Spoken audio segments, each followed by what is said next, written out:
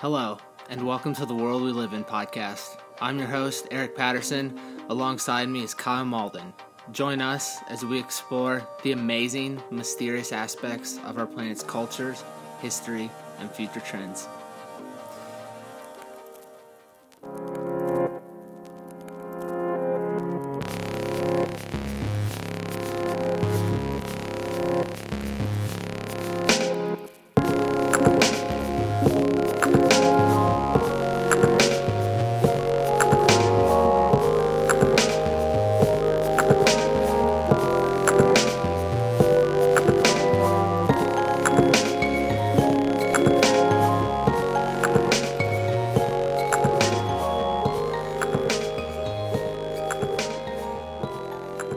Well, welcome back. Kyle Malden is still out of the country, so I brought my good bud and veteran of the podcast, Lucas Wilson. Lucas, how are you, man? Very, very happy to be here, Eric. Thanks for having me. Glad to be a pinch hit in any kind of clutch situation I can be, my Yes, friend. hey, that's what I usually call you up for.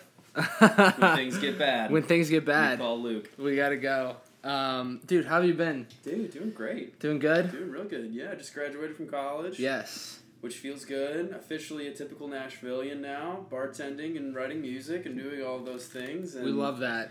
Yeah, something like that. It's going well. Good. So last time we talked with you, we were discussing that British explorer. My word, that Who, was one of the craziest stories modern I've day ever heard. day British explorer who got lost in Papua New Guinea. That's right. Yeah. Oh, His man. name was Benedict. Benedict. Oh, It was crap. super It was British. Super British. Yeah. It was. Super like British. Alan? I think it was Benedict Allen. Allen? Yeah. I think it was. Yeah. That was fun. Oh, man. I guess you could say we're back towards that type of story. Are we now? We are. I guess so. We are. So, as many of you may know, but may not know the details because they are slowly emerging. We have the cutting edge news here. Yes, the world we live in. Cutting edge news at its finest. At its finest.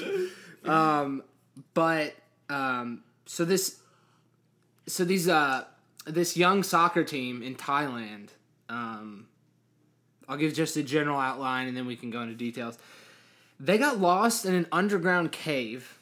They were not found for 9 days, mind you. So they were lost for 9 days inside a cave. And it took a total of there were 18 days in total that they were in the cave. So the rescue operation began after the 9th day when they were found. And let me just get your initial reactions to this whole story. I remember where I was when I figured out that this was happening. And the reason is I felt like I was kind of living under my own cave, honestly, because I figured this out probably 3 or 4 days ago, and it had been going on for probably, a week and a half at least, that the world in general had been talking about this, and I was like, what? Where have I been? And I just had to get totally up to date on everything, and on everything that any news channel had provided, and it just absolutely blew my mind. I cannot imagine what being trapped in a dark cave for 9 days could be completely hopeless, with absolutely no light, nothing but the guys you're with. And you're a kid, man. These kids were like... it's 11 to 16, I think it said. And then I can't imagine being the coach that's like, hey, guys, we should all go, take a little team bonding exercise into a cave. I just... absolutely not. It freaked me out real bad. But when I figured out that what was going on, I just had to get completely up to date. It freaked me out. I wonder what the initial reaction of the coach was when he was like, oh, shit. No idea. We can't get out of here. Oh, man. I mean, dude. And to a certain extent, I guess you wouldn't really expect the whole thing to get completely flooded. I mean, they obviously didn't swim in there. No, that's a good point. The coach, obviously they were just trying to, from what it seems like, they were just trying to probably have team bonding. Kind of go cave exploring and enjoy nature. But yeah, it just turned into the worst case scenario. It did, very quickly. So yeah, they were discovered after 9 days, and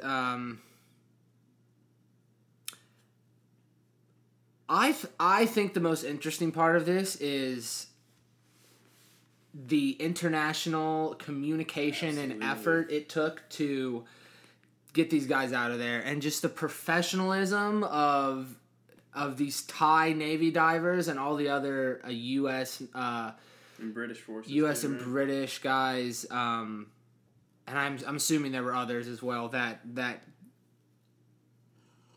fixed this up. So to get these guys out, there were 2 divers, one in the back and one in the front, and they were tied on this fixed static rope, and because the water you couldn't even see through it. It's muddy. It's a cave. And so yeah, each boy wore a full face scuba mask plus a wetsuit, boots, and a helmet. And the 2 Navy divers accompanied each boy, and they carried the boy's air tank. And yeah, they just guided him out. I can't imagine. They just guided him out. Can you imagine what it would be like, to be in a cave for 9 days before somebody even showed up? Yeah. And then once they do show up, you get just completely blindsided. You're delirious. You're hungry. They asked what day it was when they showed up. Your circadian rhythm has to just be completely thrown off. You're just gone. You're gone. And I was talking to Lucas about this before. Like, after 18 days of being in a dark cave, now I guess there was light along the way illuminating the path because the divers had to go through the cave. I mean, one Thai Navy diver actually died, which we should mention that. That's just.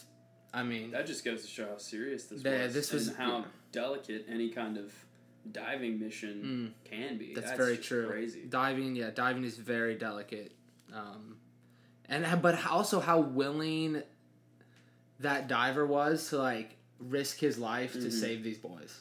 True. That is just true. I actually have a really good buddy who's a Green Beret, one of the special forces in the Army, and he's a combat diver. And honestly, he hasn't told me a whole bunch of stories about it, probably because I don't really, A, need to know, and B, are just so phenomenally crazy that I can't even really be able to comprehend it. So it's just, these guys are heroes. Yes, they are. They are. But so after they get out of the cave, their eyes had to just be... Can you imagine having one of the Navy divers show up in the little cavern? I know, just pop out of the water, pop out of light too, and you're just totally. Dude, you're probably just like a caged animal. Oh. You can't even fathom it. So yeah, that's pretty nuts.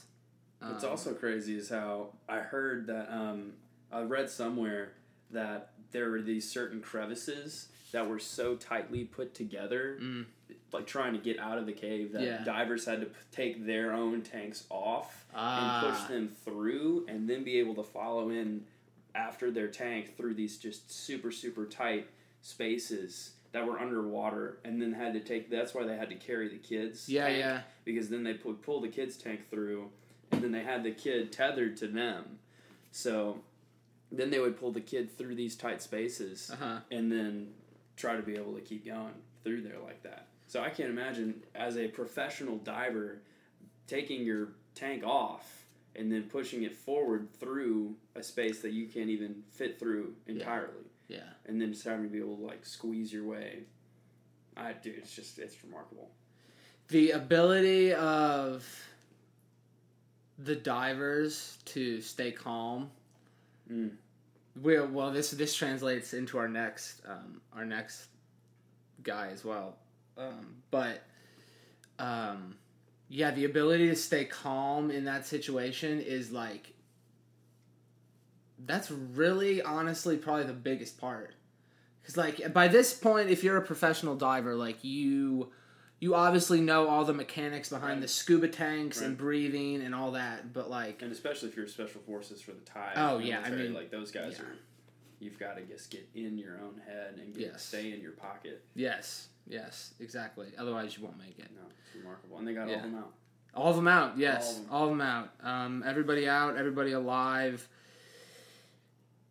Yeah, for understandable reasons, there's not much information I could find on like the state of the boys, which I'm sure they're in a hospital, and which I don't need to know that. I really don't think anyone needs to know that. It's obviously a very personal thing. But yeah, I can only imagine that they're probably shaken up. Oh man, shaken up. I really hope that these kids don't have really long-term effects from after going through such post-traumatic stress. Yeah, that's just. I hope not either. That would just be really really unfortunate. But still, what a great international story of hope, man. It is. If you get anything from this, I would say the international collaboration is top notch. There's been a few of these though. Do you remember those Chilean miners that got stuck? And they made a movie out of that. How many years ago was that? That was probably 3. I was gonna say 5, yeah, but somewhere around there, I think. Oh man. Yeah, that happened. I feel like there's one other, but I just can't remember off the top of my head. I can't either. That Chilean story was... That was nuts. There were like 44 of them, though, as well. There were a lot of them. That's right. And you know what they asked for? I remember hearing on Letterman, weirdly enough, they had the Foo Fighters come on for a Dave Letterman show, and they were talking about the miners, and one of them asked, can I just please get an iPod with Foo Fighters songs on it? Dude. If you can give me one thing right now, give me a Foo Fighters. I need the Foo Fighters stuff. Dude, that's funny. And they sent them an iPod, and this guy was listening to it, and then Dave Grohl was talking on Letterman about how if you're in your darkest hour, he's like, and you want my music? Like, Dave Grohl was blown away. Dude, I'm sure. They asked, I want his music. Right, I'm in my dying moments. Maybe I need to be able to listen to that. Listen to the Foo Fighters. Crazy, man. Can't imagine. That's sick. Can't imagine. That's sick. That's a cool fact. Yeah, We're super random. Yeah, super random. But we're all about that here at the. We love random stuff. Love random stuff. That's what we go off of. So yeah, that's pretty much a wrap on that. I will post the article from The Guardian. I thought it was pretty well done. They outlined it very well. The visual aids, too. aids. You guys need to look this up because the visual aids in here to be able to understand circumstantially what they were going through is fascinating. Yeah, if you have some time, definitely check that out. Be on our website at worldwelivin.org. You can find that under the podcast title heading. Well, cool. Let's transfer into some more underwater stuff. Also crazy. This guy's name is Herbert Nitsch. Nitsch. And it's an Austrian dude. Yeah, this dude's nuts. The deepest man on Earth. The deepest man on Earth, yes. He has a no-limit world record of 831 feet. So this guy's a freediver. And yeah. He swims 831 feet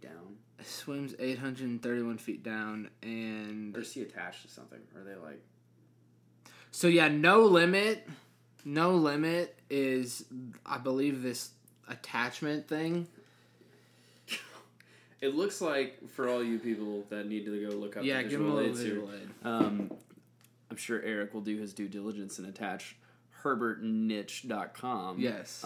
But it looks like he's kind of wedged himself between these diving apparatus. It looks like he's hooked up between like 2 cylinders that just are intentionally designed to go as deep as possible. It is. It looks like 2 cylinders, which I'm gonna assume he's able to detach them once he's reached his limit. Which I don't know how you know when you reach the limit, unless it's just a physical, like, I'm about to die.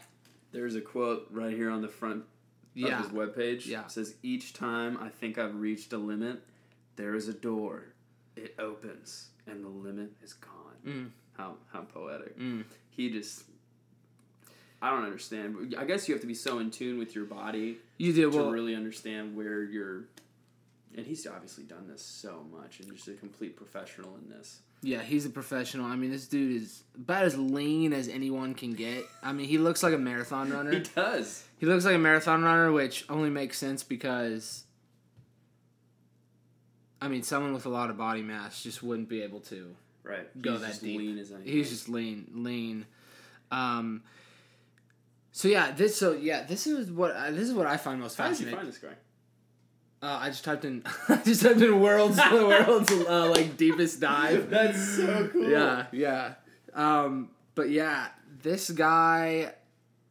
The thing that I find most fascinating is this guy's ability to shut out everything and just do it. Crazy. But it's like a lot of people that do those extreme things like skydiving. I mean these Navy divers, these Thai Navy divers. Mm-hmm. Anyone who has to take that mental capacity to turn everything off, just shut it off. Yeah. It's just. Which also transitions into our next guy pretty well. It does. Well, it's anything extreme. Yeah, anything extreme. Did you see Travis Pastrana jump over? The Evel Knievel stuff? Yeah, dude. Yes, Evel Knievel. I did. He jumped like how many buses? I mean, dude, it's a long way. I was watching, and it was like 3 seconds. I was like, oh my god, he's still in the air right now. He's still jumping. There he goes. But man, yeah, this guy is absolutely phenomenal to me. First off, water freaks me out so bad. True. That I don't even know. First, I mean, that's probably because I'm a landlocked Tennessean by and by. Yeah. But if water is just so powerful in general that I can't imagine, the kind of pressure it would put on your body when you get down that deep, and how your ears and your, all of that, just your inner ear function would deteriorate, I'm assuming. I have no idea, but it's got to feel just... It does. I can't even imagine. Well, I'm wondering if he has, like... Do you remember watching one of the videos, and he's like, it looks like he's just sucking in air before he goes down. Mm-hmm. There's obviously techniques that I assume help him go deeper, but, like... Dude, his lungs have to be like watermelons. Oh, my God. Oh, my God. Huge to support that? Well, me and Kyle talked about this group of people in Indonesia called the Bajau. Have you heard of them? Bajau. Their spleens have, I believe it's a spleen. Their spleens have adapted to, they're larger than normal, and something about it, I can't remember off the top of my head. It was probably 7 or 8 episodes ago. But their spleen has adapted over thousands of years to free dive constantly. Ooh. And they're able to free dive. It's not super deep like this guy. Right, but they're enough to be able to go and... But they're under the water for like 15 minutes without oxygen. I'm serious. 15 minutes? It is a long-ass time. Yes. Dude, it's crazy. Herb's deep breath here is 9 minutes. And that's like... That is phenomenal. Yeah, it is. Well, and they've had this lifestyle for millennia, and Southeast Asia. But yeah, they've had this for just years and years. That's crazy. And yeah, that's all they do is like they get all their food. It seems like from the ocean. So I'm assuming these guys are diving like 30 feet at most. Maybe deeper. It might be deeper, but it is not as deep as he's going. As Herb, for sure. Dude, Herb's going deep. Yeah, Herb's a deep diver. He goes deep. But these guys, I guess, just the consistency to be able to continue to fish underwater like that. That's the thing. That's crazy. That's very fascinating. Yeah. Very, very fascinating. So yeah. I wonder if Herb dives deep enough to where the ocean, like, you know how sunlight only reaches so far in the water? Yeah. I wonder how deep Herb really goes. If he goes... I wonder if he goes past that point. Because if his record is 800-something feet, that's a long way, man. That's a long way. Yeah, I did not see anything that says how long it took him to get 831 feet. That's remarkable. Yeah, I did not see anything about that. Way to go, Herb. Yeah, dude. 33 world records across all disciplines. Yeah, that's remarkable. Yeah, he just breaks consistent records. He has 33 world records. Yeah, 33 world records. The deepest depth. 130. The deepest depth, no limit, was in Santorini, Greece, in 2012. So doesn't sound like he's done it broken anything in a while. Wow. Most of his stuff was early. 2001, all the way up to 2012. I guess he's still holding them. Yeah, I mean, way to go, dude. That's just. I'm good. I am good. I will not be the contender to try to put Herb out of his money there. No, it's definitely not me. Definitely not me. Definitely not for me. I'm gonna bask in his capabilities. Live vicariously. Very vicariously. I am good. I'm an admirer. Yes, I am a Herb admirer. I'm a Herb admirer. I am as well. Shout out to Herb. Keep on keeping on. Okay. Shall we talk about... Speaking of putting everything out of your mind, let's talk about no fear. Let's talk about a guy whose amygdala doesn't fire. Yeah. Okay, you take this one. All right. Start it off for me. So, the next guy we want to talk about is a debatably the world's greatest rock climber. This guy's name is Alex Honnold. He's like 30. He's from Sacramento, California, and he is most well known for climbing without a rope. Now, not to be confused, for all of you rock climbing aficionados out there, not to be confused with bouldering, this guy climbs 2,000, 3,000 foot rock faces without a rope. Just some chalk, rubber shoes, and a North Face t-shirt. And there he goes. I'm going to assume he's sponsored. He is certainly sponsored. Certainly sponsored. This guy lives out of his van and travels all over the world. Obviously is sponsored by all these big companies like Patagonia and La Sportiva and North Face and Cliff Bar. And he's just a total dirtbag climber that lives out of his van, but is just so well known for being debatably the best rock climber that has ever lived. Yeah. There is such a small percentage of professional and very, very active climbers that do what he does. What's called free soloing. So he just goes up these huge, huge routes without a rope. And once you get to a certain point, you have to go up to get off.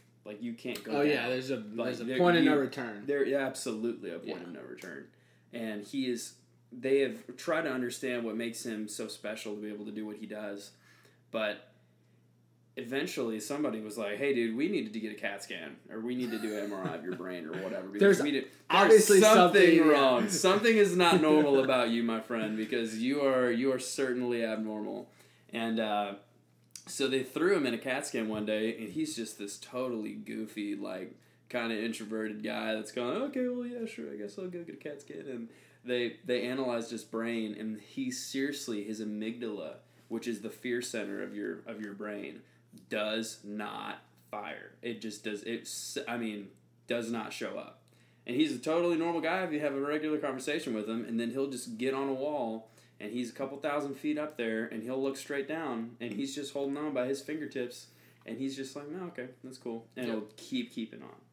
Honestly, he is kind of like Michael Jordan in a sense that he is the greatest of his field. Yeah, this is a good point. I feel like we're used to kind of the main sports being the best, but that's not really the case, man. In my opinion. Okay, so you have Alex Honnold, you have Herb that we just talked about. Dude, you have guys like David Goggins. Which, if you're not familiar, first of all, he has a great, he has a very inspiring backstory. Yes. And he just does ultra marathons. And there's a, Navy SEAL. Yes, he was a Navy SEAL. There are a ton of other men and women who are pushing the boundaries of what just anyone thought possible. There's like ultra marathons. It's like 100 miles. There are like even more than that are like 240 miles. That's just, I can't even think about what that feels like. No. And yeah, it's just crazy. But my point in saying that is there are people out there that I think are more incredible athletes than like a basketball. They're like a basketball player or a football player. Mm-hmm. One of those things like that. Yep. So. Man, it really is just a testament to A, what the human body can do. Yes. And B, the human spirit as well. It's just, I mean, the mental willpower and capability of these phenomenal athletes to be able to do what nobody else can do is fascinating. Absolutely fascinating. And I have been so tuned into this guy, Alex Honnold. Yeah, you've definitely followed him. And I used to rock climb a lot. Yeah. I was in the gym like 6 days a week. Were you really? Yeah, absolutely. In like high school or early college? In like late high school, and then I went to Chattanooga. That's right. And so kind of early college too. But man, I used to be pretty good. I'm not gonna lie. I can see it. I mean, I've got the body type. I used to be able to like really, really, really get after it. I used to be pretty good. So I was climbing like 512 plus routes indoors, and I mean, it was, whenever you hear that, you're kind of like, oh, okay, if you guys are rock climbers out there, you're gonna be kind of like, all right, 512 indoors, whatever, dude. Like, okay, that's great. But like, I mean, I felt like I had taken the time to be able to get pretty strong at it. Yeah. And then you get guys like Honnold, and you get guys like Alex Sharma Chris Sharma, and all these other just fantastic rock climbers and athletes, and they just completely blow your mind. I have a friend that met Honnold, and he came and climbed at Climb Nashville one day, and I got a phone call, and my buddy's like, dude, you've got to get down here. Honnold's at the gym, man. You got to get down here. And he was at Climb Nashville. Over off of Charlotte? Yeah, right off Charlotte here. Oh, damn. And I got a phone call from my buddy. He's like, dude, you've got to get down here right now. You've got to come meet this guy. And I couldn't get away from wherever I was. And he said that Alex was just the coolest guy in the world. This guy hung out with him, like took pictures with him, and climbed with him, and just like got to hang out. Yeah. But he was specifically trying to boulder. Yeah. Because Alex Honnold is not the best known for bouldering. Uh-huh. And for all you got people that are kind of new to rock climbing or have any idea about it, rock climbing is basically 3 different types of rock climbing. You've got sport climbing, trad climbing, and bouldering, are kind of the big 3. There's also like mixed climbing and ice climbing. We're not going to get into that. But sport climbing is essentially where you clip into the wall as you go up, as you're climbing. So the rope is attached to you, and then you have a bunch of what's called quick draws on you that you clip into the wall. Then you clip your rope into your draw as you keep going up. Is that like a safety thing? Yeah, absolutely, like a safety thing. And then the trad basically is where you're placing gear in the wall. That's a little riskier and a little, more technically advanced, where you're like placing gear in cracks in the wall and making stuff like kind of making it, instead of putting your carabiner into a piton that's already drilled into the wall that is not going anywhere. Okay. So you've got sport, trad, and then bouldering is when you're climbing kind of a short distance with pads underneath you. So you're trying to climb a really difficult and technically advanced route that's maxed 15 feet off the ground, that you just kind of jump off and fall on a pad and you're okay. Gotcha. But Honnold is kind of akin to one of these sport climbers that can climb phenomenal distances that are also really difficult. Alex managed to Free Solo, El Capitan, the North Face of Half Dome, and Moonlight Buttress in a day in Yosemite Valley. All 3 of them. Yeah. And if you are like a phenomenal, unbelievably advanced climber, you can climb El Capitan in like 3 days. And you're like, that is amazing. There are guys that bring out tents, that pitch a tent on the wall, and they're like gonna go take a week or 2 just to go try to climb El Cap. And Honnold did it in 3 hours. If that makes any sense to you guys, he is just above and beyond what his caliber of and what his peers are doing. Yep. And it's just you can't really compare anybody to him. I'd heard of El Capitan, but I didn't realize how tall it was. It's huge. Man. It is. So the Burj Khalifa in Dubai is the tallest building in the world, and El Capitan is a vertical expanse stretching more than half a mile up, which is higher than Burj Khalifa. Unreal. I heard that Honnold, somebody wanted to try to get Alex to go do climb a building in Taiwan, like Taipei 101 or whatever it is, or something like that. It's the second tallest building in the world. Okay. And it's in Taiwan, and somebody wanted Alex to try to climb it. And I think he was thinking about it, and they were going to put it on like National Geographic and like film the whole thing of him doing it. And he's hilarious because you guys, honestly, if you feel like going down a rabbit hole today, go look up Alex Honnold. Just go look up some videos of what he does, because the visual representation it will blow your mind. Yep. There's a 60-minute special on him. That's just fantastic. Yeah. Nat Geo. I'm referencing a Nat Geo article, but I will post YouTube video, Nat Geo article, and if we can find that. I will recommend a ton of them. Yeah. So we'll post all those to our worldwelivein.org, and be sure to check those out because it is wild. It is wild. Freak athletes at the top of their game. Freak athletes, for sure. And also, I've kind of been waiting for the day to see on social media that Alex Honnold's dead. Like, Dude, it's one of those things. Like, if I read that, I'll be like, okay, yeah, that makes sense. What's also crazy is that all it would take is one slip. Literally one slip. That's it. Like, it doesn't matter if he could be 30 feet up. Sure. He could just be starting out. Sure. Slips and he's done. Slip, fall wrong, land on your neck, done. Done. And then you just hit a certain point, and it's like the only way off is up. Yeah. There's this term called, I think it's called the flow state, where these high level, just people in general, high level functioners are able to reach this state where they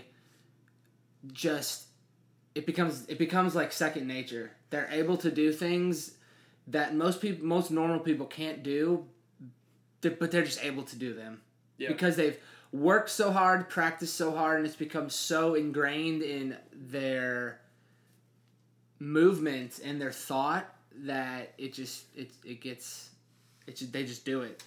And everything goes away. Yeah, everything goes away. And everyone we've talked about today, including those Thai divers, that's where you have to be. It's just not an option not to be there. In my opinion, those special forces guys and these military people, they hold another level in my mind. They do, man. Just because there's a difference between being a free diver and being a rock climber and getting thrown into something that you put yourself in. Yeah. And then there's also okay, we need to go get these guys out. Yeah. And we're going to have to do this. And this is our job today. Mm-hmm. And we're going to execute. And then you put everything else out. Yeah. Even though you didn't exactly ask to be there. Yeah. These guys, these high functioning athletes. Yeah. Those guys are like, this is my craft. This is what I've learned to be able to do. That's a good delineation. But then these military guys are just next level. It's a good point. Mm-hmm. Just remarkable. Yeah. But and I think I've felt like the very, very front of a flow state type of thing. Same. I feel like I don't know. In what situation have you felt? Well, I'm talking about soccer. So I was a college athlete and played soccer, and yeah, I mean, you work on it for so long, and then you get in the environment, and you know what to do, and I feel like to some extent everyone feels it. I think there's obviously different levels. I mean, we're not free climbing El Capitan, but that, and then I felt it. I think I felt it briefly doing like a really long CrossFit workout. Yeah, to where you just have to put everything out and just do the work, do the movement. So I feel like I felt the same. I've had it in a couple flow state. Yeah. Like modes. Almost. So it's like I've had it in a couple different environments though. Okay. I think I really first experienced it, weirdly enough, playing music. As a musician. That's a good point. Growing up, that was always my thing. Yeah. And you just are so attuned to your instrument, it just kind of falls out of you and you don't really know how to explain it. Yeah. And it's just, you just tap into something else and your brain just goes elsewhere. And then it falls out. And I've also had it rock climbing. Big time. Yeah. Big time rock climbing and in music. But it's crazy because in rock climbing in particular, you just do have enough reps and understand how the technique involved in it and what your body needs to do. You can just look up at a route and then just sit down, put your shoes on, chalk up, and then to say, okay, and then just get on the wall, and then everything else goes away. And you are just thinking about the next move right in front of you, and you don't even start thinking about that, and it just feels like you're flying. It's weird. Kind of like you're floating up the wall whenever you're really in it. And it's just, difficult moves just become easy. It's weird. That is weird. But it's also interesting to make it akin to music.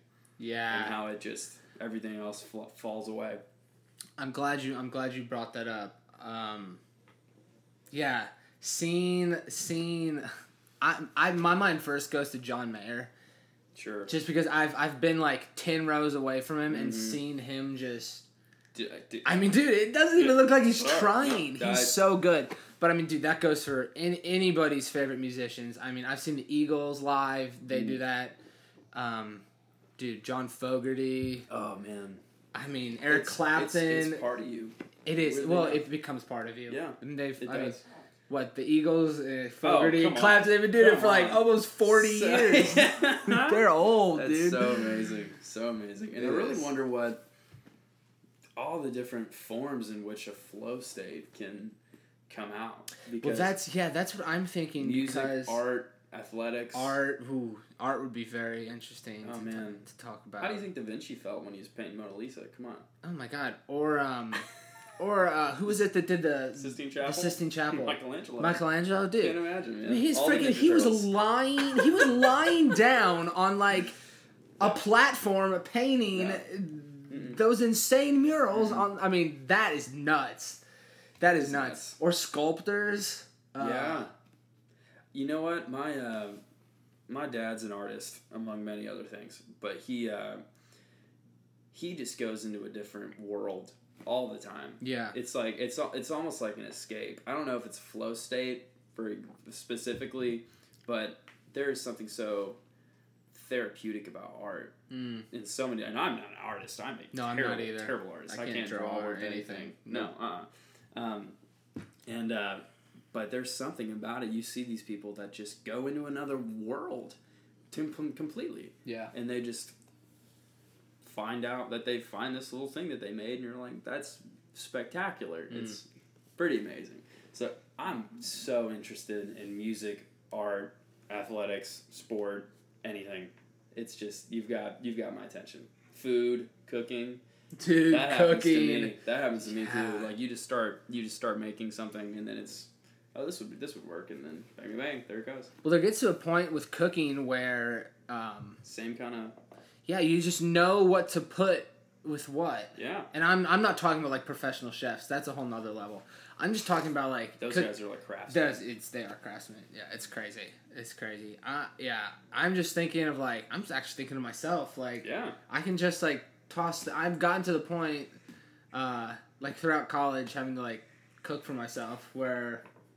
And I assume you're the same way. I am, certainly. I mean, we can just toss whatever, you're like, oh, I think that'd be good. There's also something so relaxing about it. It's so weird to be able to explain. Yeah. We weren't planning on talking about cooking, y'all. We were not. Not at all.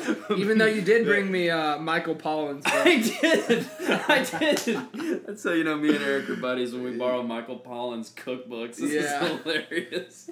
If you haven't read that is a damn good book. Oh, man. He makes cooking and food just like the most attractive thing ever. It is. Also, there's a Netflix docuseries on it. There is.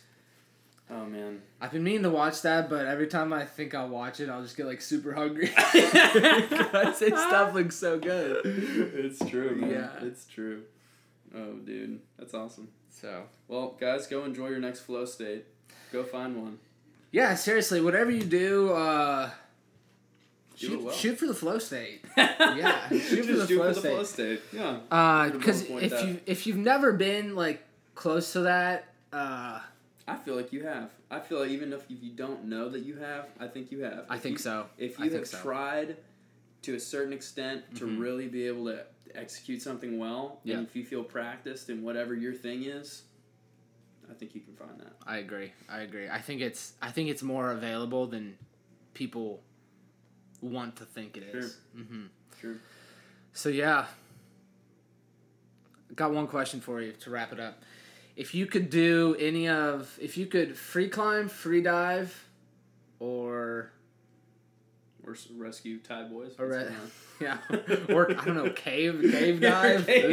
Or go be a spelunker? Yeah, it would be a spelunker.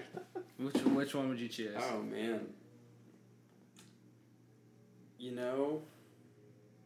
That's interesting because I've been so plugged into the rock climbing world for a long time that I would like to say that I could be the best at that. Some weird part of me wants to be that free diver. I'm going to have to go with free diver. I mean, I think that is really, really cool. I mean, if I knew that I was, gonna make it. True. If I knew that I could be good enough to not screw that up real bad, I think there'd be something magical about just swimming around there in the reefs with that's pretty spectacular. Yeah, the ocean. Me and Kyle have talked about this before, but the ocean is a crazy place. That's just... The ocean's nuts. You need a full episode just on the ocean. Just on the ocean. Seriously. How unexplored, too. Dude, we know more about space than we know about the ocean. And the ocean's here. We haven't even been... we've been to space, but, arguably we haven't. We've only... we send probes past... we haven't even been past the moon. Oh, man. That's just... Yeah. It's wild. The world we live in. The world we live in. Lucas, man, thank you for being here. Thanks for having me. It's always a pleasure. So appreciate it. Always a pleasure. Happy to come in, clutch, whenever you need that backup. That really hard, oh no, what's going to happen, guys? You call Luke. You know what the move is. Well, dude, I did a solo episode last week. Oh, did you now? 58 minutes. 58 minutes solo! Guys, how was it? Please, we want to know. We want to know how that was. Solo? I felt iffy about it. I really did. Listening back, I was like... this is my bad. There were some pauses, but I hope people understand. If you haven't tried that, it's extremely difficult. Dude, I can't imagine talking to a microphone for an hour. That's hilarious. Dude, it was weird. I get to talk to you today. Yeah, I know. We had someone here. It was weird because I was talking about aliens as well, and it was like... The sun was setting. The sun was setting, aliens. And I was like turning my head. Yeah, it's just I was waiting for like a light to shine through my window as the sun's setting. Oh man, that's so funny. It was pretty comical. Oh god. But yeah, pleasure. Always a pleasure. Thank you, man. Like I said earlier in the episode, go to our website at worldwelivin.org. Follow us on Twitter at worldwelivin pod. World We Live pod. And then catch us on Facebook. Join the Facebook page, World We Live In Podcast. There'll be some content coming up there. And yeah. You can catch us on Audio Boom, Stitcher, Apple Podcasts, rate and review, Spotify. And yeah, that's about it. That's all we got for today. Thank you guys for listening, and we'll catch you next week.